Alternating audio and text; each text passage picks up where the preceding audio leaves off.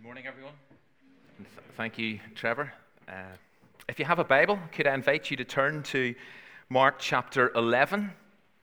I know last Sunday we did start a new series in Ephesians, but we're going to park that until after Easter. And so today and next week, as you've heard, we're going to be looking at a selection of Easter people, key people who were kind of present or involved during the first ever Holy Week, as it's come to be called.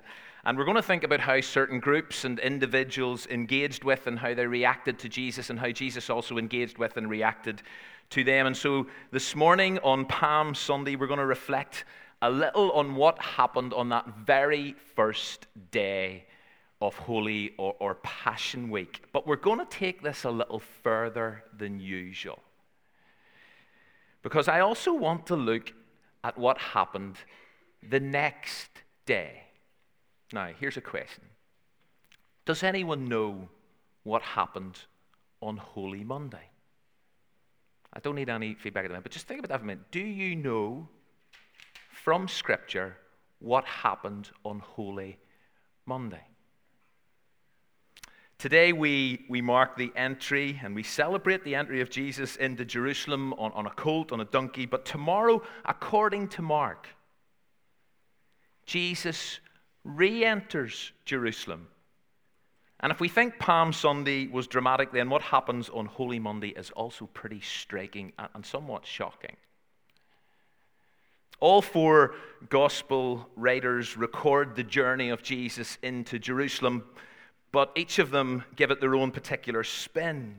We are going to read this morning Mark's version of events. Trevor's already read a few verses from John's version of events, but we're going to read Mark's version of events, which in some ways is the least detailed. And so, for example, Mark doesn't include that brilliant bit about Jesus telling the Pharisees that, see, if the disciples are silent, even the very stones that are lying at the side of the road, they would cry out in praise. Mark doesn't make reference to that. Nor does he tell us about that moving moment whenever Jesus actually gets to, or almost gets to Jerusalem, and he breaks down in tears. Mark doesn't refer to that.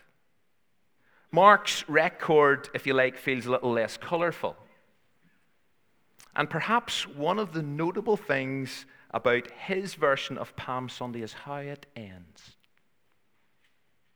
How it ends.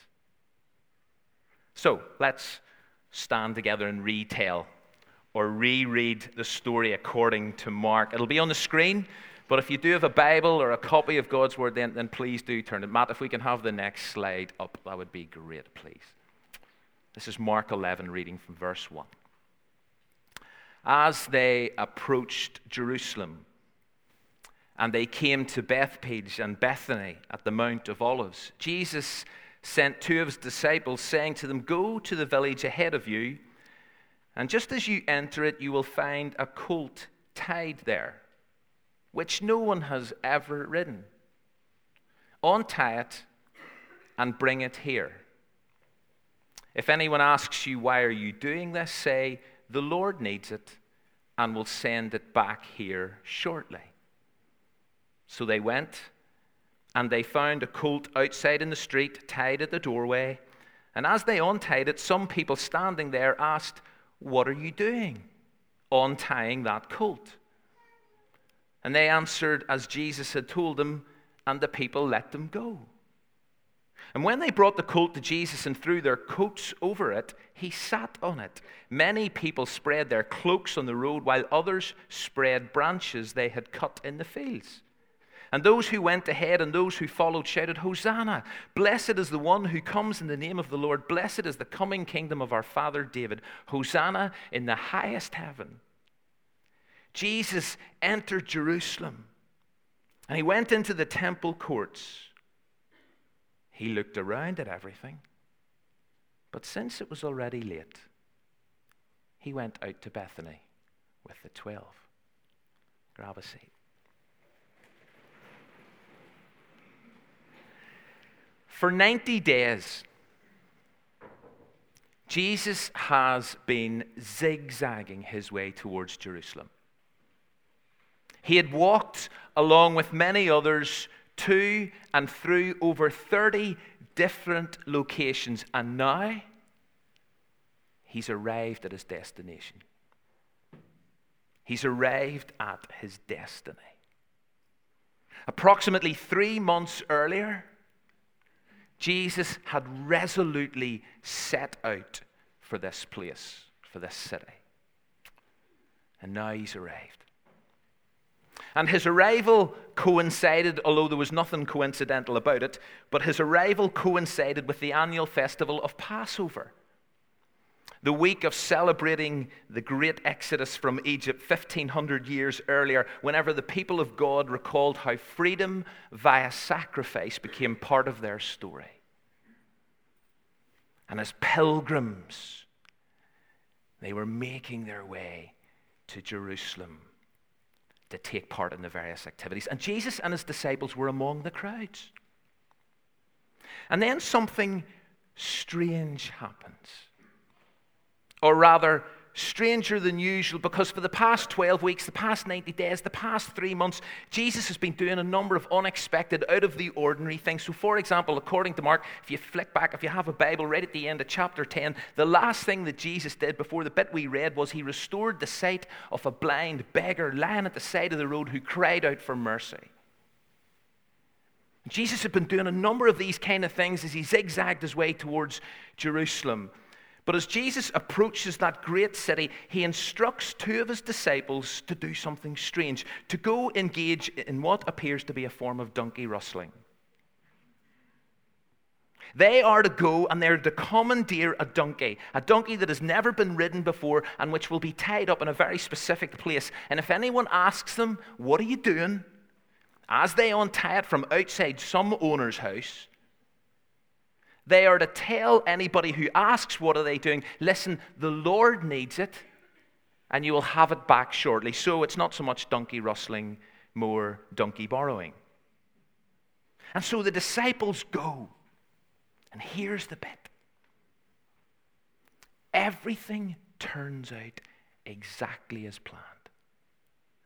Or as Jesus had said, the donkey, the colt, is exactly where it should be. The 2 disciples are questioned about what they're doing. And whenever they reply as they were instructed to reply, they are allowed to take it.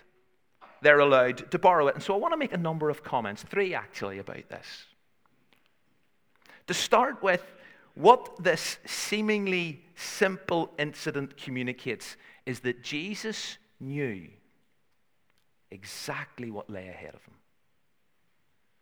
You see, as Jesus steps into his final week of life on earth, and as his destiny awaits, he is fully aware of everything that's about to happen, right down to where donkeys will be tied up and what people will say. Nothing is going to come as a surprise to Jesus this week.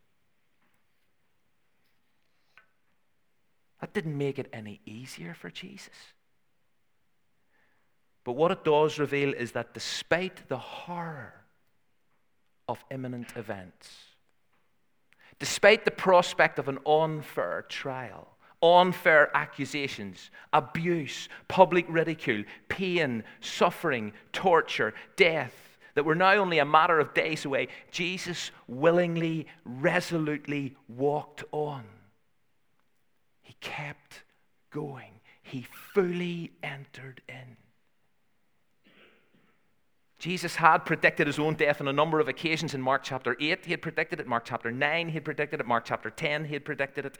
He knew he was going to be, and he said, "I'm going to be mocked. I'm going to be insulted. I'm going to be spat on. I'm going to be flogged. I'm going to be killed." Jesus knew all this. But he didn't turn back. He didn't hold back. He walked toward it with his eyes wide open because he knew he had to, and because he knew that the salvation of the world depended on it. And so right at the start of Holy Week 2017, and as we read these familiar stories again, may we realize afresh that despite knowing exactly what these next 6 days would involve and mean, Jesus went ahead. He went ahead, he walked on in order to secure our freedom, our forgiveness, our future. Jesus knew where that donkey would be. He knew what those people would say. And Jesus knew in graphic detail that he would become nothing, that he would be hung out to death, poured out to death. That he would bear the colossal weight of sin and shame. He knew all of this. And still he did it.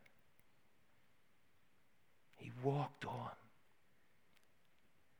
And if nothing else this Easter, allow that fact alone to shape your worship and your response this week, even to shape how you eat and drink in a few moments. Secondly, and this maybe links with the first comment, but what was going on here, this need for Jesus to ride into Jerusalem on a donkey. I mean, Jesus had always walked everywhere. Why did he have to ride into Jerusalem now on a donkey? Why did he have to do that? Because this was to fulfill prophecy. This was the explicit fulfillment of Zechariah 9:9. Rejoice greatly, daughter Zion. Shout, daughter Jerusalem. See, your king comes to you, righteous and victorious, lowly and riding on a donkey, on a colt, the foal of a donkey. In Matthew's version of Palm Sunday events, he specifically quotes Zechariah 9:9. John also did to a point, and Trevor read it earlier, but Matthew quotes it fuller because he wants to make sure that people get that what is happening here as Jesus rides into Jerusalem. This is a fulfillment of prophecy. This has been all carefully and intimately planned, and it directly reveals the identity of the one who is on the donkey. This is your king.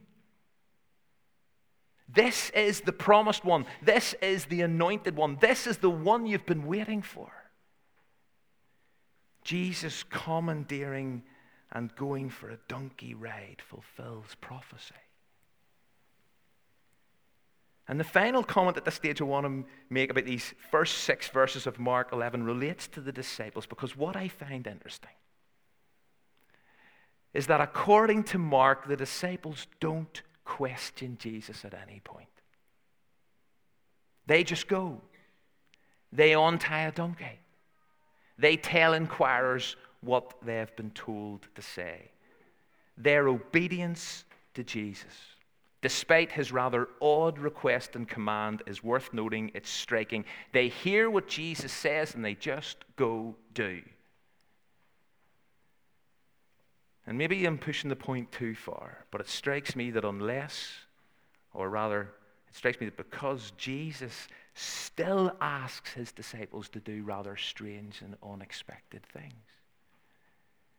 then we must respond to him in obedience.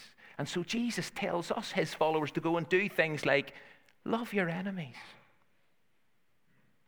pray for those who persecute you, turn the other cheek, go the extra mile, forgive those who sin against you. And the challenge for us who are his 21st century followers is, do we react? Or do we just hear and go do? 3 things in the first 6 verses. Jesus knew about everything that lay ahead this week, and he still walked on. All of what is going on here is to fulfill prophecy. And obedience to Jesus is a characteristic of true discipleship. But let's go back to the story, verse 7. The disciples throw their coats on the borrowed donkey. Jesus sits on it, and he begins this journey towards Jerusalem. And there are lots of people about. Remember, hundreds of thousands of pilgrims are making their way towards Jerusalem. And Mark tells us that many of these pilgrims, they spread their cloaks out on the road. They spread out cut branches on the road. John is the only gospel writer that tells us they were palm branches. But there's obviously an atmosphere of joy and anticipation, especially whenever you listen to what they shout. They're shouting Hosanna, which literally means save, save now, save us. And so some kind of expectation regarding salvation is tangible. This cry of Hosanna has also become an exclamation of praise. So this sense of, this is it. This is it. Something significant is about to happen at the end of this journey. That kind of feeling fills the air. And the people then also grab a quotation, and those of you who know Scripture know this is a quotation from Psalm 118. Blessed is he who comes in the name of the Lord. This is the one. This is our one. He is going to sort things out now. This king is going to sort things out. Something big is brewing. Victory's imminent. But as we all know, and this is rushing ahead, although we need to acknowledge it right here and now, the nature of Jesus' victory, the pathway towards it, was so not what people had expected. And we're going to discover that this road that Jesus is currently on was, in fact, the road to where? It was the road to suffering. It was the road to Calvary. This was a road that was going to lead to a cross, to crucifixion, to humiliation. And that didn't compute. It didn't add up. And therefore, and this is something we'll think about later on this evening, crowds are so fickle. Crowds are so fickle whenever things don't go their way or go as they expected them to go. And therefore, many of those who are now on Palm Sunday giving Jesus the red carpet treatment will join a very different crowd baying for his red blood to be spilled on Friday.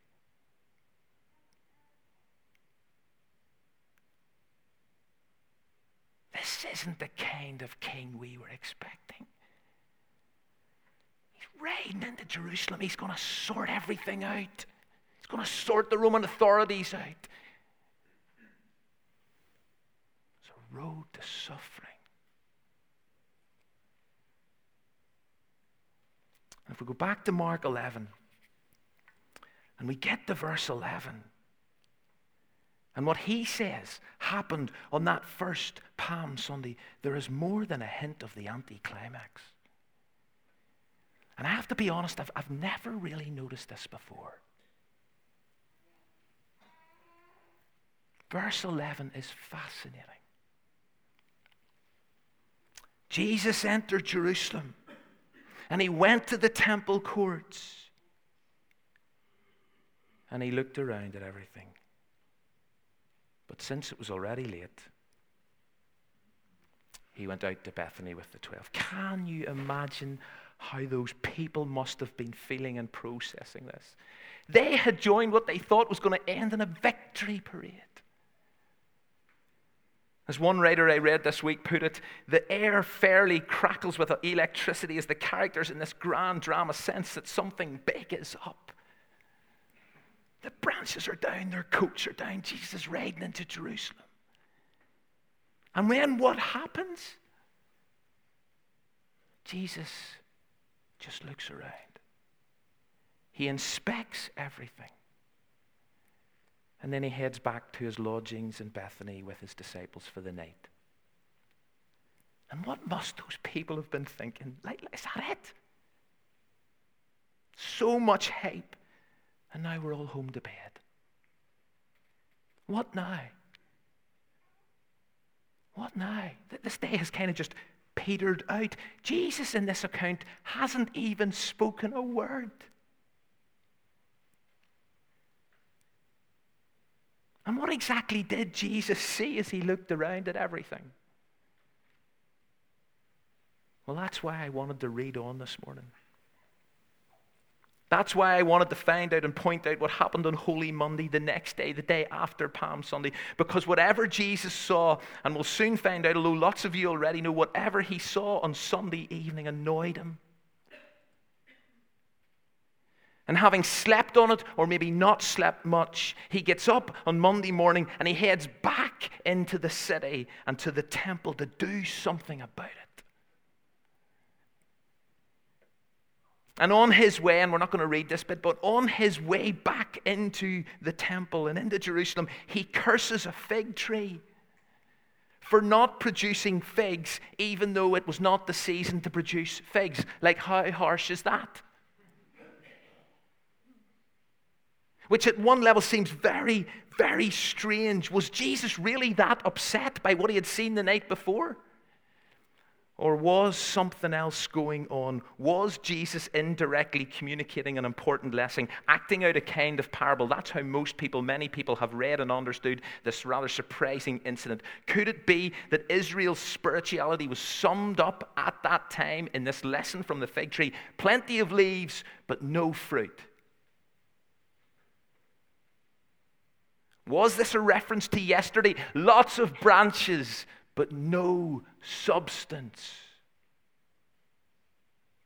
as will become evident in a few days. Crucify him. Crucify him. But let's go back to the temple. Let's pick up again Mark's reading in verse 15. I don't have it on the screen. You're going to need to see it if you have a copy of God's Word. But here's what it says about this re-entry into Jerusalem on Holy Monday. On reaching Jerusalem, Jesus entered the temple courts and he began driving out those who were buying and selling there. He overturned the tables of the money changers and the benches of those selling doves, and would not allow anyone to carry merchandise through the temple courts. And as he taught them, he said, "Is it not written, my house will be called a house of prayer for all nations, but you've made it a den of robbers"? Is that what Jesus had seen on Sunday night? You see, the temple courts, or the court of the Gentiles, that was meant to have been a place for prayer and preparation. But it had been turned into this large outdoor market for buying and selling and exchanging currencies and merchandise. The buying and the selling, that wasn't the issue. The people needed to purchase doves and pigeons, etc., before worship to sacrifice. The problem was where they were selling these things. They, the retailers, had set up shop in the very place that was supposed to be reserved for non-Jews, for Gentiles to come and to pray to God. This was supposed to be, as Jesus said in verse 17, this was meant to be a house of prayer for all the nations. But you have made it into, quoting Jeremiah 7, you have made it into a den of robbers. And so Jesus reacts in a way that must have shocked his disciples and anybody else for that matter, and it still confuses people today. Jesus overturns tables. He sends stuff flying everywhere. But you know something? Here's the reason. God so loved the world that he gave Jesus. He loved the whole world that he gave Jesus. And whenever people who should have known better start turning God's house into a members-only club, whenever they go out of their way to stop people approaching God, whenever their own gain and comfort comes at the expense of others, that is what breaks Jesus' heart. That is what provokes his righteous anger. And so he clears the place and he opens up the space again for all to draw near to God. Something that he's going to do even more graphically in about 3 days from now, whenever he dies on a cross. And what happens? The temple curtain rips from top to bottom, signifying that immediate and intimate access to the very presence of God is now available to all. To everyone.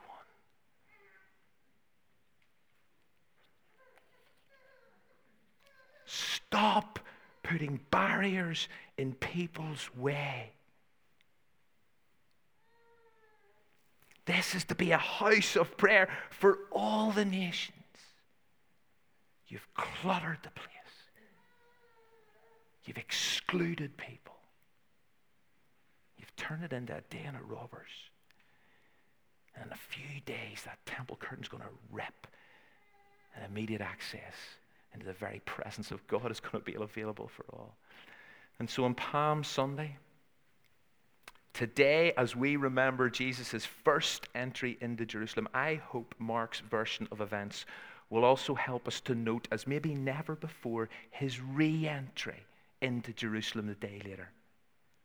To quote one guy, as he reflected on these 2 days and these 2 entries, at his first entry, the people welcome Jesus in. At his second entry, Jesus chases some people out.